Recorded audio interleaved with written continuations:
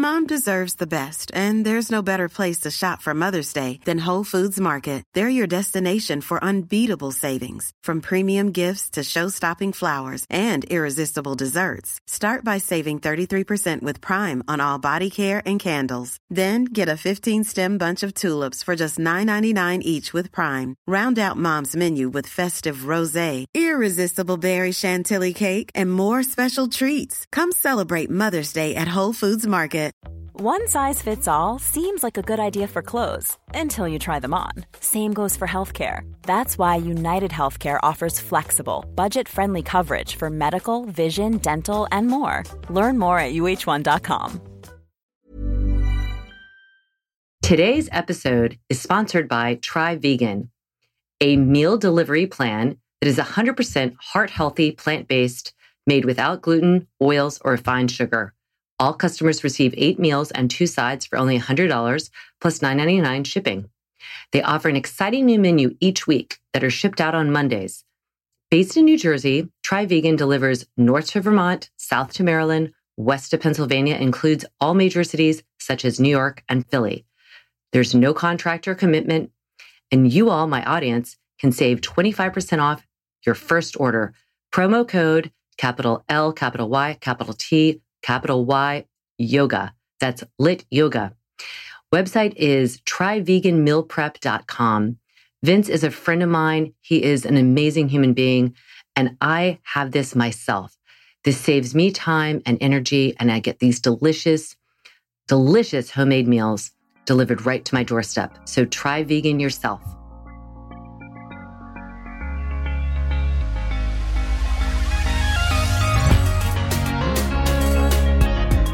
Good movement, and welcome to Redefining Yoga, a lit yoga podcast, which is designed to investigate all aspects of the modern evolution of yoga from my background as a physical therapist and lover of movement. My mission is to help everyone find freedom through safer and smarter movement patterns, so together we can be uplifted, benefiting all beings. Today is Friday with Friends, and I have a new friend, Kristen McGee. Kristen is a world-renowned yoga instructor on Peloton. Yes, Peloton, that badass place to be.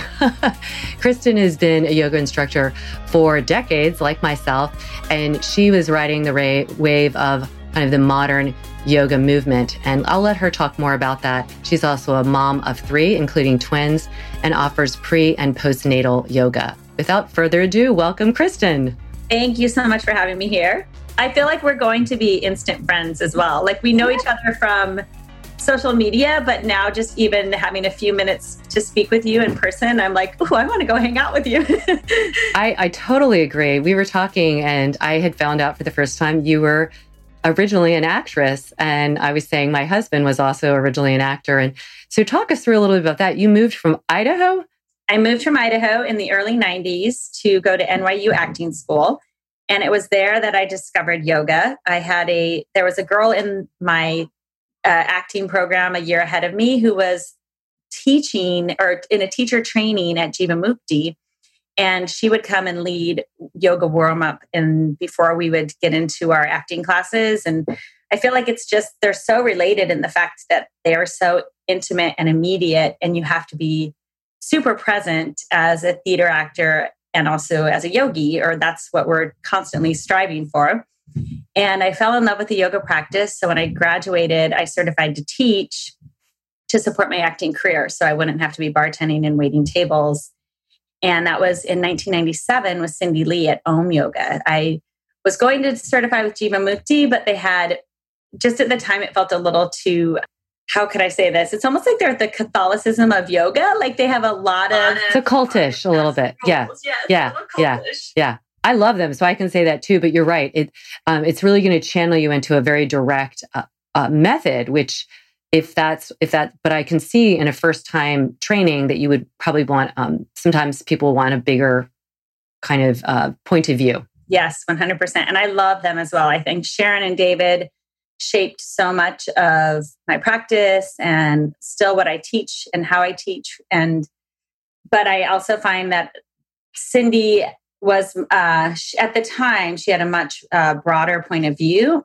And it also gave me 2 points of view as well, because the Jivamukti background is steeped in Hinduism, and Cindy comes from a Buddhist background. And so her husband at the time, David Nichtern, was leading us in meditation, and it gave me a different, it just opened up my perspective. And I have continued to train with so many different styles of teachers because I think that's very important. And to then develop your own home practice and have your own practice ongoing as well. But to like my most recent teacher is Naveen Mishan at Katona Yoga, and she does a lot of pranayama. And I absolutely love that. And I just feel like throughout the years, I never want to be closed-minded to any form of yoga practice because I always think you can learn something from everyone. I definitely have my preferences. Like I'm not a Bikram person and I don't know if I ever will be, but I do think it's been fascinating to watch how yoga has evolved and exploded over the years. Yeah, we started right around the same time. I was starting in the mid-90s as well. And at the time, outside of New York City, I don't think there was obviously a lot happening in New York, but nothing compared to how it is now. And then outside of New York, here in Princeton, there was not really much happening. So a lot of it I was learning by looking at books and then looking at tapes. You probably remember Brian Kest's famous like 3 tapes of power yoga, and everybody's wearing white. And it was very, it was like bringing into this kind of Hollywood vibe. And, but it was fun. It was like, it kind of, in a way, those people really demystified it and made it more available to everybody. Like, yeah, this is like movement and it's cool and it's breath and we're focused on transitions, but there's not, it was really, I think, more opening. It was like a pathway for more people to walk into that practice. Did you find that as well at this time period? I agree. And I was I got a gym membership at Crunch. That was the big gym back in the day. And a lot of teachers who went on to open their studios were just teaching at the gyms. They were teaching yoga in the gyms because gyms were the popular places for people to go. And as opposed to the yoga studios at the time, I know Jivamukti had its scene and it was on 2nd Avenue and it was so cool to go to their studio, but it was one of the few in New York City at the time. And Sharon was teaching at Crunch and David was teaching at Crunch and Cindy Lee and Dana Fugin. Dana went to open Laughing Lotus and Nikki Costello was there. She was my original teacher. She's a fabulous Iyengar teacher now. And she does a lot with Kula Yoga. But just all of these teachers were teaching at the gyms back then. And then they went on to open their yoga studios. And I found that, I think, like Brian, I remember taking his class in Santa Monica. There was a line around the block. And when you got in, it was kind of donation based. You just put a $20 bill in a bowl and he would walk around the room and he was shirtless. And he was so like, it was just so fun. It was so cool. But I do think that it's funny. I feel like my path, when I was asked to teach the MTV yoga video or choreograph the first MTV yoga video, I happened to be teaching at a Crunch and it was right near the Viacom MTV studios, and the producer was in my class and said, "Oh, do you have a headshot on you?" And I happened to, because I was on the acting path. And I was so excited, like you were saying, to actually maybe like not stray from the true principles of yoga, but to also demystify it enough so that people could realize just how amazing the practice is, and people would enter it however they could enter it, and then start to form a deeper relationship with it if they wanted to, or a deeper relationship with themselves. So I feel like it's really interesting to see, like now with Peloton, how we get a lot of the cycling and runners come over to take the yoga classes almost as a means of cross-training or maybe some physical therapy. And then they start to discover like yoga is so much more. And people have emailed me even and said, like, this has changed my life. I am now practicing daily and I don't know why I wasn't doing yoga sooner. It's amazing. That's so cool. And I think that a lot of people walk into it without the expectation of this transformation that they don't yet really understand fully. You know, they just think of it. I mean, I did too. I was like, it was actually the New York Road Runners Club that offered power yoga. And Yes, Beryl Vinner Birch. Yes. I love her. Yes. And so I was like, oh, I should probably, it was 1995. I mean, I was like, oh, I should probably go and stretch, like this is great for the running. And then I went and was like, this is hard. This is amazing. Like I loved it. Just one time. That was it. I never went back with her, but she was the one that introduced it to the New York Roadrunner Club.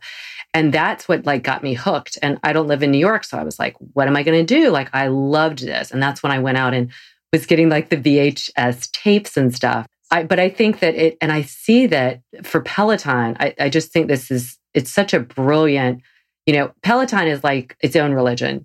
And we have a Peloton, and I will say my husband, I just have to give him a shout out. He's Vegan Daddy on there. So you should check it out because oh my gosh, I think I may have even ridden or have taken a cycling class with him. I'm sure because he's like he literally is in the Peloton. He's like in the top. Always in the top. Yeah. He's like 1 or 2%. I'm like, honey, you need to make money off of this. Like it's ridiculous. Like he's got this hidden talent. I mean, he loves it. And, but anyway, check out Vegan Daddy on Peloton. I have to give him a shout out because he just went through and I think he did like a 50-day streak. And he's actually going up to the Berkshires today for like a little R&R. We're going to be doing some work up there for a house. But so he is like, oh my gosh, my day, I'm going to break my streak. But yeah, anyway, so Peloton is amazing. I love how they branched out and are now offering yoga. And how did you get involved with them? And I'm really excited that it's funny because I had done a C9 campaign with Robin before. What does C9 stand for? C9 stood for champion. It was Champion's brand at Target. Mm-hmm. So it was kind of like the cheaper version of the Champion line. It was called C9 and it was for Target. And Robin and I was a ambassador just for a brief moment. And I think this might have been right when she was really starting off with Peloton. And so we had stayed in contact with each other. And I reached out to her finally and said, is Peloton going to offer yoga? I think it'd be awesome. I saw Colleen Seidman was already doing some yoga.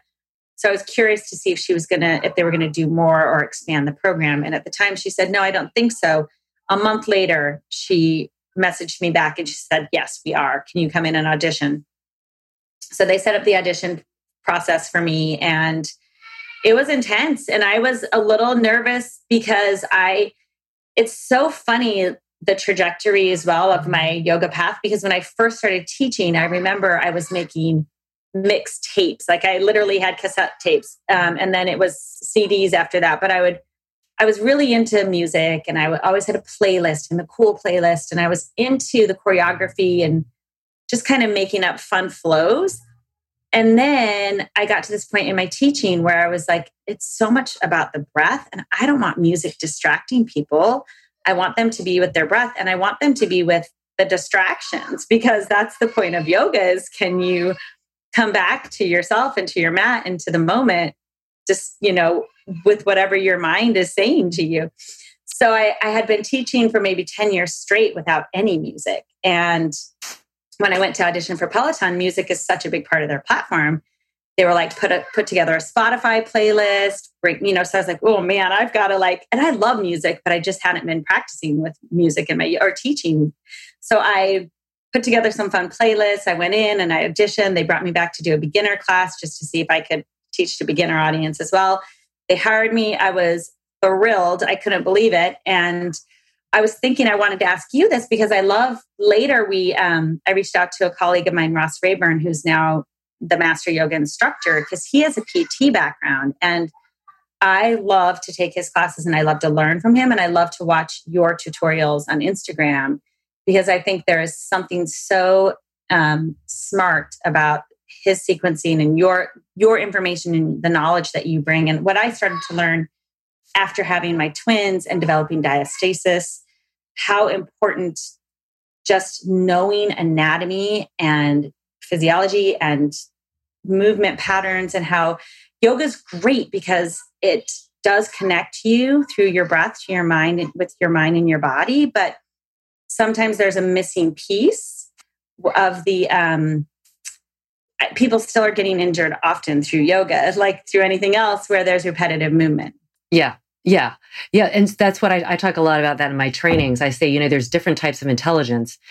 One is somatic, and we want to believe that our body somatically is intelligent, which it is. However, life happens and we adapt to our life. So it could be that we adapt to sitting at a desk and we're rounded for it, or we adapt to, even like I'm working with Olympian rowers, and they are super badass women, but they have tons of imbalances because of what they're doing repetitively has created imbalances. And so everybody, whether you're sitting at a desk or doing one thing over and over again, runners and bikers, develop imbalances. And then the somatic wisdom of our body, it's like it's dulled a little bit. It's like we're wearing kind of earmuffs and we can't quite hear it as well because we adapt to what we can do, kind of path of least resistance. So you need to layer it doesn't have to be academic intelligence, but the intelligence of understanding that the neuromuscular intelligence, like the things that happen and how we kind of just need to be aware of how we compensate. And so there's a lot of stuff to that, but I think that's where having an understanding of the body, I always say you don't have to be a PT. I mean, my teacher trainings are really comprehensive and robust. People come out and people like at my studio, I have a studio and everybody's trained by me. Often people will think everybody there is a physical therapist. And, there is one other physical therapist, but the other ones aren't. But we learn so much about the body and we apply it. So it's not just like, this is a muscle, this is a muscle. It's like, what are the muscles that tend to be weakened because of the way, once we get off of our hands and we're not crawling around anymore in life, what happens, and how can we facilitate better connections from brain to those scapular muscles, for example. So it is really important.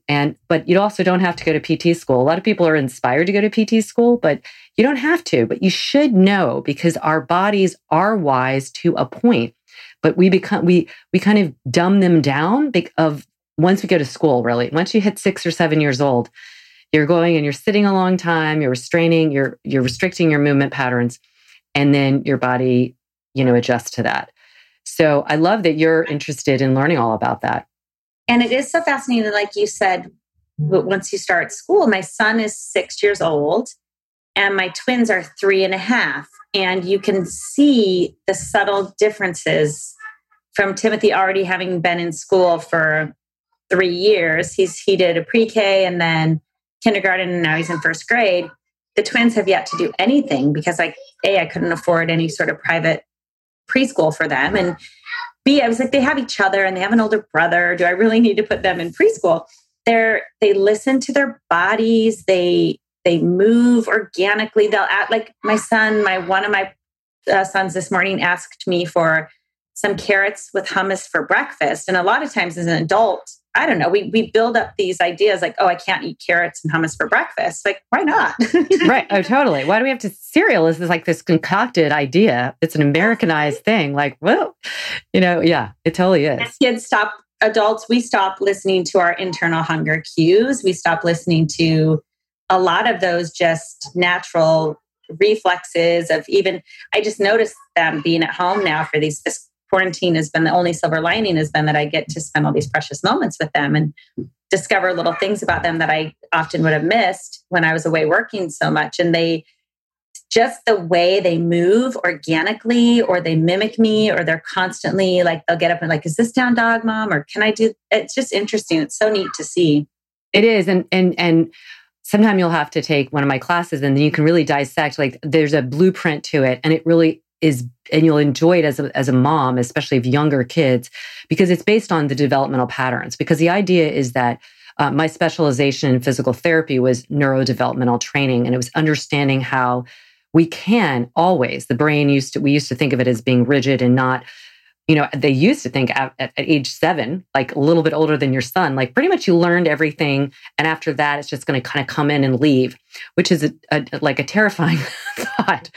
But, they now realize, of course not. The brain has this plasticity that can adapt and change throughout life. Now, certain parts of it, like learning a language at my age versus at 6 years old, is different. It's a lot easier because the brain is just really fresh and plastic versus it'll be like harder for me, but it's still doable. But the movement patterns that they learn at this age, like from 0 to 2, they didn't get a guidebook. Like you didn't tell them, okay, flip over, now get on your knees, now crawl, now come up on to half kneel, now come in balance. That's hardwired. And so what we can always go back to that. And that's why doing things on the ground is really, really important, because it goes back into the hardwiring that has not been dulled by the compensatory strategies that we've developed and the imbalances that have happened with that. And so you could really appreciate it a lot. A lot of the things I did, I was doing with my very involved stroke patients. And then I'd come home and I'd be doing with my kids when they were that age. And I had this moment where I was like, why am I not doing more of this in my yoga practice? Because by that time I had been doing like vinyasa probably for about 7 or 8 years and was just feeling like it was kind of stale, like it wasn't changing. And I wasn't really looking at it and deciphering it from my physical therapy standpoint. So it was right around there that I started employing some of these other ideas from my PT background. And that's when my yoga practice really took off, because it really got... I'm dying to take your classes. Yeah. Are they just listed on your website? Yeah, on my website. They're on my LYT. I have an app, LYT Daily, LYT, Lars Yoga. Yeah. Yeah. So we'll get, and I want to hear, so I want to hear more about your specialization in pre and postnatal, because I know there's so many mamas out there, and you spoke about, having the diastasis recti. And for anyone that doesn't know, we've talked about this in my other podcasts with other people, but yeah, when you've got twins in there, you're going to have some stretching. And then of course, the tearing of the superficial fascia over the rectus abdominis. And when once they're born and things kind of come back, that area sometimes has a big gap because it's literally been, kind of torn, like it's like tearing fabric. It's been torn apart. How big was your gap, and how did you deal with it? And did you notice like with that you had more back or sacrum issues, things like that? So Timothy was vaginal birth, and I carried him a day past his due date. It was a very easy delivery. I went into labor around 3 a.m. and he was born at 8:53 the next morning. And I didn't have an epidural. They're almost like I wasn't planning on a total unmedicated birth or whatever, but I just remember by the time it was actually time, there wasn't really, I dilated so quickly, and it was amazing. It was so awesome. I felt like the recovery wasn't too hard. I listened to my body. I slowly eased back into what I had been doing before. And then I got pregnant with the twins, Robert and William, and being able to practice during my pregnancy was completely different. I didn't have as much energy and I wasn't as active as I would have liked to have been. I was still practicing all the way up until I gave birth to them as well. And we were hoping for vaginal delivery. Robert was head down baby A and William was breech baby B. And what happened, I carried them much longer than anyone expected. I was 39 weeks in a couple of days. And a lot of twins deliver around 34 to 36 weeks.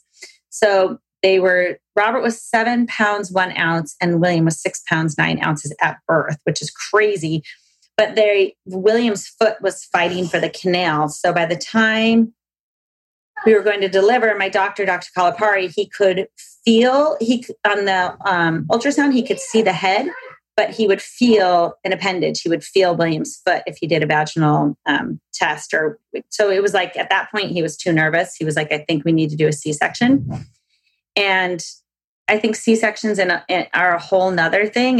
It's so interesting the way doctors aren't as mindful even of like, how can we do this in a way? Emergency C-sections are probably a whole nother thing, but how can we mindfully open a person up and close them back? Like I even read afterwards that a lot of times the practicing physician will start the stitches and then just hand it off to like the resident or whatever, and just go off to the next patient. And they do either a shoddier job or they're not in the same. So like a lot of times your scar isn't uniform and that causes that pulling of the fascia in different ways, right? I've been having a little bit of like left hip issues after I gave birth to them. I didn't even realize or know much about diastasis until I was like, why do I have this massive pooch above my belly button? Mine was a higher diastasis. And so some women, I feel like they have, and it can be anywhere along the linea elbow. It's like some women will complain about like that lower belly pooch. Others will talk, the mummy tummy up above. So mine is a higher diastasis. I had a 4-finger spread at first, and it was deep. It was pretty deep. Like you could stick your fingers down in there. And so I think it's good to measure not only the width, but also the depth. So I just started doing a ton of research, and it gave me pelvic floor issues as well. I remember I loved to run, and there was a while there where I felt like I couldn't go on a run without leaking. And now, like, knock on wood, I'm 100%. I've been running for like 45 minutes, an hour, and I'm great. I'm so excited. And I always thought my pelvic floor was strong, and it is, but there's also the imbalance between the hypertonic, hypotonic. Like for a while, I think I might have even been hypertonic before I gave birth to my first son, not really realizing it, that there's so much there's a lot about the relaxation as much as there is the engagement, just like with any muscle group. So if you walk around holding your bicep like contracted the entire time, like some women do that with their pelvic floor, and then it's hypertonic and it still doesn't have that same kind of reaction or ability to work properly. So hope I'm not rambling. So I discovered the diastasis.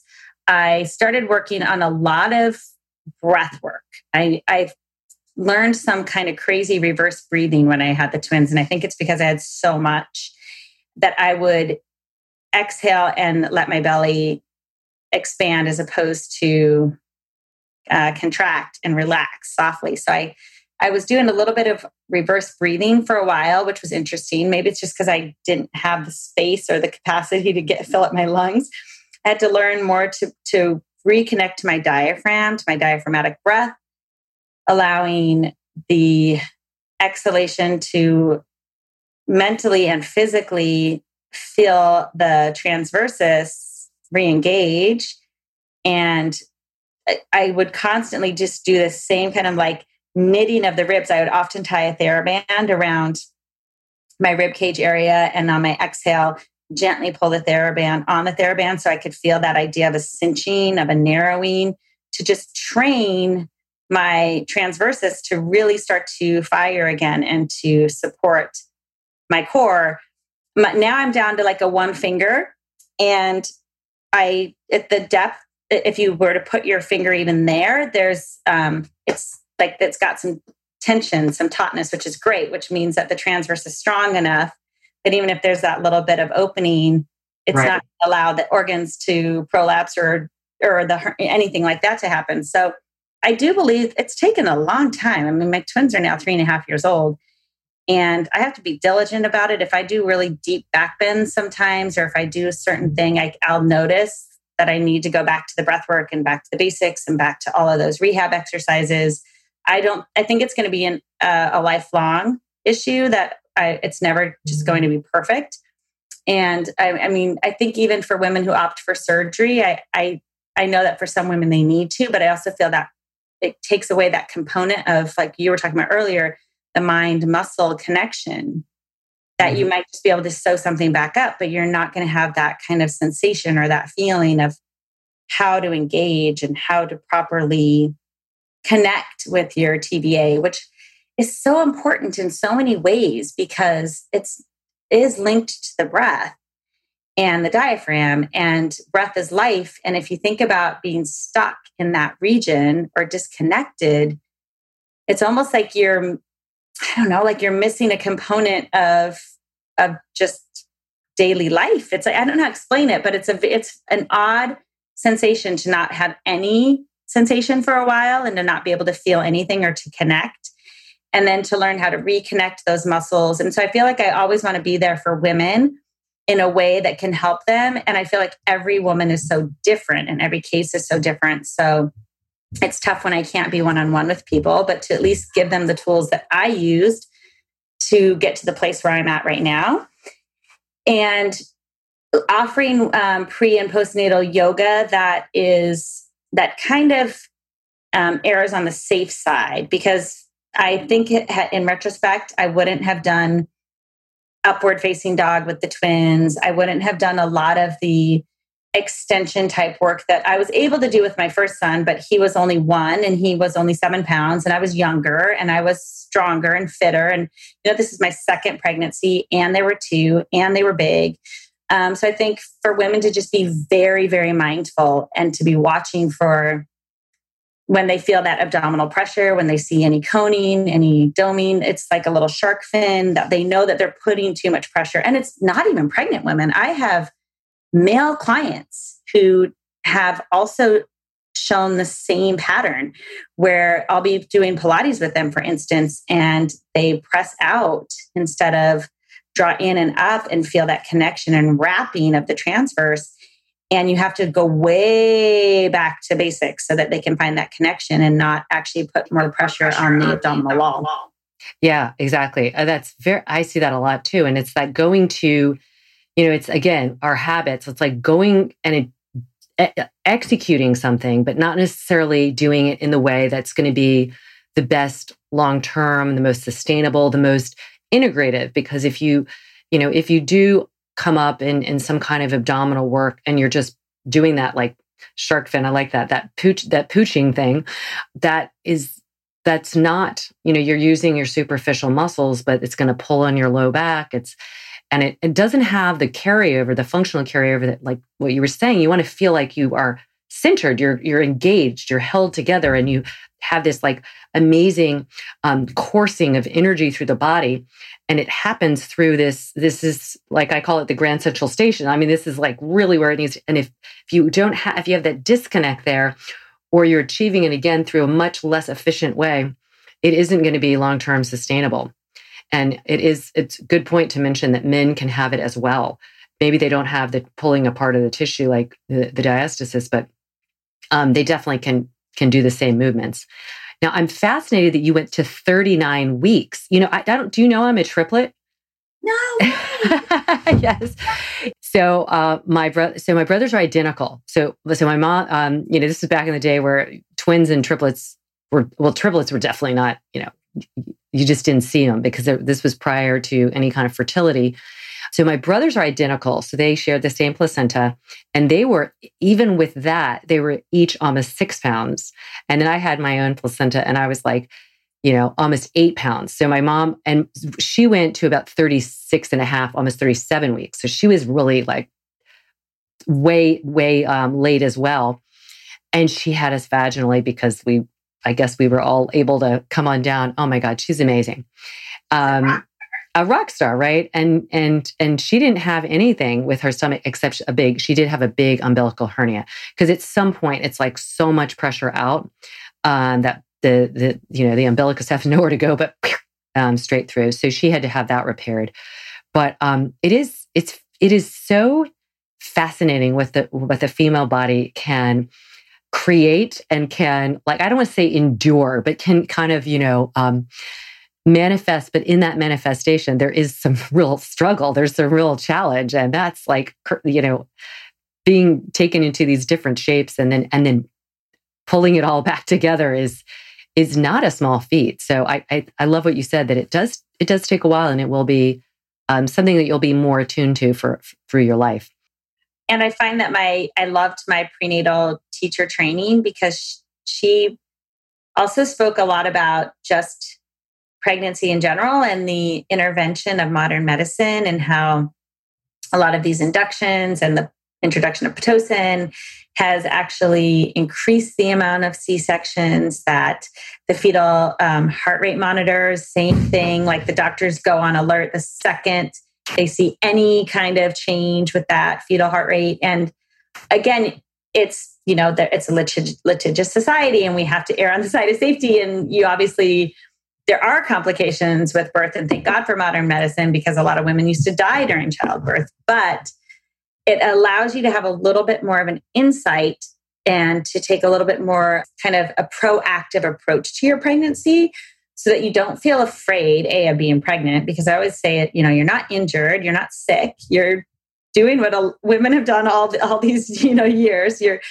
you're pregnant and it's a beautiful thing. So I want to instill in women this feeling of safety and excitement, and to be able to like just navigate the changes that's happening in their bodies with kind of with like grace and ease and less fear around the whole idea of pregnancy. So again, I do mention that there can be diastasis, and that is something that can happen, but not to be that you have to now live your pregnancy in fear. That it's still amazing to move. It's so healthy for the baby, for the fetus to get those endorphins that the mother gets, and that positive energy and movement is just so good for everyone. And I think my kids, I'm happy that I was able to move throughout my pregnancy. And I think that it's interesting to know that, just to know the procedures and the different outcomes and the different approaches, and maybe for you to say like, I'm going to advocate for this, and I would like to have this kind of birth. And also know that when the time comes, it might be completely out of your hands, that to not get too attached to the birth plan either, because ultimately you just want to have a safe pregnancy, a safe, a healthy baby and a safe delivery. But I think it's a little more empowering for women to have these tools and have a prenatal yoga practice or something that they can rely on to navigate not only the changes in their own body, but to also navigate kind of the whole landscape, because you can be really informed. I wasn't as informed with Timothy, and thank goodness I had a really great pregnancy. But after doing the teacher training, I was like, oh, this is so awesome for women to just be a little more informed about like the different options and choices that they can have, and maybe sit down with your doctor and say, I would like it to be this way if possible. Like, what can we do to make that happen? Right. And are you talking about the teacher training, like the for prenatal teacher training? Did you do? Okay. That's her name. And she runs the Prenatal Yoga Center on the Upper West Side. And she had us read a book called Spinning Babies, and a book about midwifery, and how I think it might even be in the UK where there's a lot of midwives, more midwives than there are. It's not as common here. And again, I think the C-section rate is like way lower, which is so interesting, right? It is, right. Is it? And you're right. When we have, like, I look at my mom who had triplets vaginally, and now like that would never happen. Like they would it's just too, and I understand like having a baby, having struggle with having a baby come out and be healthy and all that, and be alive. But I also think that, the mother has got to have the ultimate say in how it's done. And I think having a midwife is like, which that's what one of those jobs you're like, that would be so amazing. I'm sure there's a lot of pressure with it, but what a beautiful thing to be involved in the journey of a baby coming out of the womb. Like that just seems like an amazing profession. And in France, I hear they have pelvic floor specialists. Like after every woman gives birth, they meet with the pelvic floor specialist and they talk to them about, and again, I think in America, it's almost bypassed. Like, I don't know if anyone, they just, come back for your 2-week checkup and then maybe a 6-week checkup. And it's nothing more than just like, And then they say, you make sure you're doing your Kegels. And it's like, yeah, Kegels is Kegels is like such a small, like little thing. It's really such a small part of the puzzle. And I agree. It's this area that really, and so many women would benefit. So how can, do you have online prenatal classes? So I have a whole pre and postnatal library on the Peloton. Well, there we go. Amazing. Free for 90 days. I don't know if it's still offering that, but the app itself, regardless, you can download it. If it's not the free 90-day trial, it might be 30-day trial. And then you get, then it's like $10 after that. It's not expensive at all. And you don't need to have the hardware. You don't have to have a bike or a treadmill to access strength, yoga, stretching, foam rolling. You can still do the outdoor runs, the audio only content. I mean, you could even take the app and put it on a bike of your own and just do what they want you to do. But so it's good to know that is a resource. And I have an old school prenatal DVD that I made when I was pregnant with Timothy. So that would have been 7 years ago. And that's just on my website. And what is your website? Let's just put that out there. KristenMcGee.com. KristenMcGee.com. Awesome. Yep. Kristen with an I. And I think like now there's just so much digital content. So at a certain point, I just need to get everything like digital and up on, you can just, but with Peloton, the nicest thing about it is it's, and we'll get back into the studio and start filming soon enough. It's this ongoing library. So you always have access to fresh content, and you can join my live class and I can see you virtually and say hello. And then all of that content goes on demand. So it's in the library. And that's the beauty of it, is I can continue to keep developing the prenatal classes, the postnatal classes. I can continue to add more and more content to the library, which I'm very excited for. That's amazing. Well, I could talk to you forever, but let's just wrap up. I'd love to hear what kind of goals do you have for yourself for the next 5 to 10 years, professionally, personally? Do you want to go back to acting ever? Are you like my husband and you just like, as long as you're doing something creative, you like, I haven't even told this to really anyone, but I have secretly been writing a screenplay. Oh. And yes, I want to see this screenplay come to life and I want to star in my own movie. Is that too ambitious? Not at all. Not at all. That's amazing. That's my 5-year plan. Like, get this screenplay written, save up some money, get some investors. I have some friends in the industry. I have some screenwriter friends. I have some acting friends, and just producer friends, and just be like, hey, they might read it and say, this is the worst thing I've ever read. Or they might be like, okay, yeah, let's do this, or let's hone in on this and make it happen. So that is definitely that is like my lifelong goal. In the near future, to continue to build a really awesome platform and space for everyone to come and find me on Peloton to continue that community, because I do love the fact that not only can the cyclists and the runners and the strength trainers and everyone who entered Peloton through maybe the bike and access the yoga and the meditation, but to also open it up to all of the other people out there, all the yogis out there, and people who might not have the means to buy the bike, to know that they have a place as well for a community to, and I can't wait to learn more from you and hopefully bring some of that knowledge into my teaching so I can continue to expand my knowledge and continue to offer the best content that I can for people in a way that, I'm ultimately teaching what I'm learning half the time. So I'm always trying to keep an open mind to everything and just learn and grow together as a community. I love that. That's like the epitome of the ultimate teacher, is someone who is always a student. And I also am always eager to learn more and try out new things. And I think that's probably why we both were a little maybe rebellious at the beginning, because we didn't want yoga to be contained in a box, but really to be available to everyone. And that whatever you came or whatever you wanted to get out of it, you could get out of it. And it didn't have to be necessarily like this spiritual practice. It might have been physical, that we all know we're connected. It's not like I always say you can't like put aside your spiritual material. It's in here, So I think the yoga world used to really like to box those things.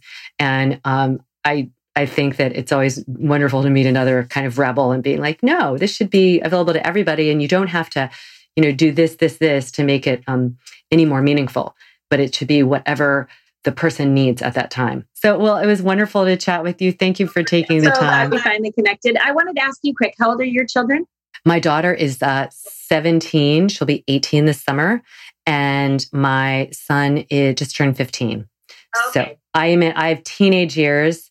And so quarantine is different for me, because I think, wow, I love that you said you're enjoying it and having fun, because I always thought, gosh, the toddler, like I would say if you had 3 and 2 or 1 all together, like that would be a lot, I would think. But also fun. Like, I was home with my kids, so it wasn't really different, except that, now that, it was different because we could go to play dates and things like that. But as teenagers in quarantine, they're so used to being able to do their own thing. And they're also adaptable. This is what is so fascinating. It's like my daughter is a senior in high school. She's not going to have a senior graduation like we did. And, I think a lot of the parents are like, oh, this is so sad. And it is, because we're just remembering our experience. And yet she's okay. Like, she's like, okay, this is what happens. And, they're so much more adaptable than we think. And I think that's just the message that we always should be receiving, is that we need to stay adaptable too, that it isn't worse or better. It's just, it's what we adapt, and having a great outlook is really the bottom line. 100%. And that's what my favorite yoga teacher, Naveen, always says, that it's the speed of recovery. It's that bounce back. That exactly. The resiliency. Yeah. But it's the, health is the speed of recovery. You get sick, but how fast can you get better? Even mentally, you get depressed, but how fast can you bring yourself out of that funk? And that's where I think yoga and meditation have been just game changers for me. So yeah, I love seeing the adaptability in my kids, and it reminds me that that's a good lesson for us. It is a good lesson, and we won't lose it. They're your kids now. Well, thank you so much for joining us, and thanks everybody who's listening. Thank you. Me too. All right, bye. Hugs to everybody out there.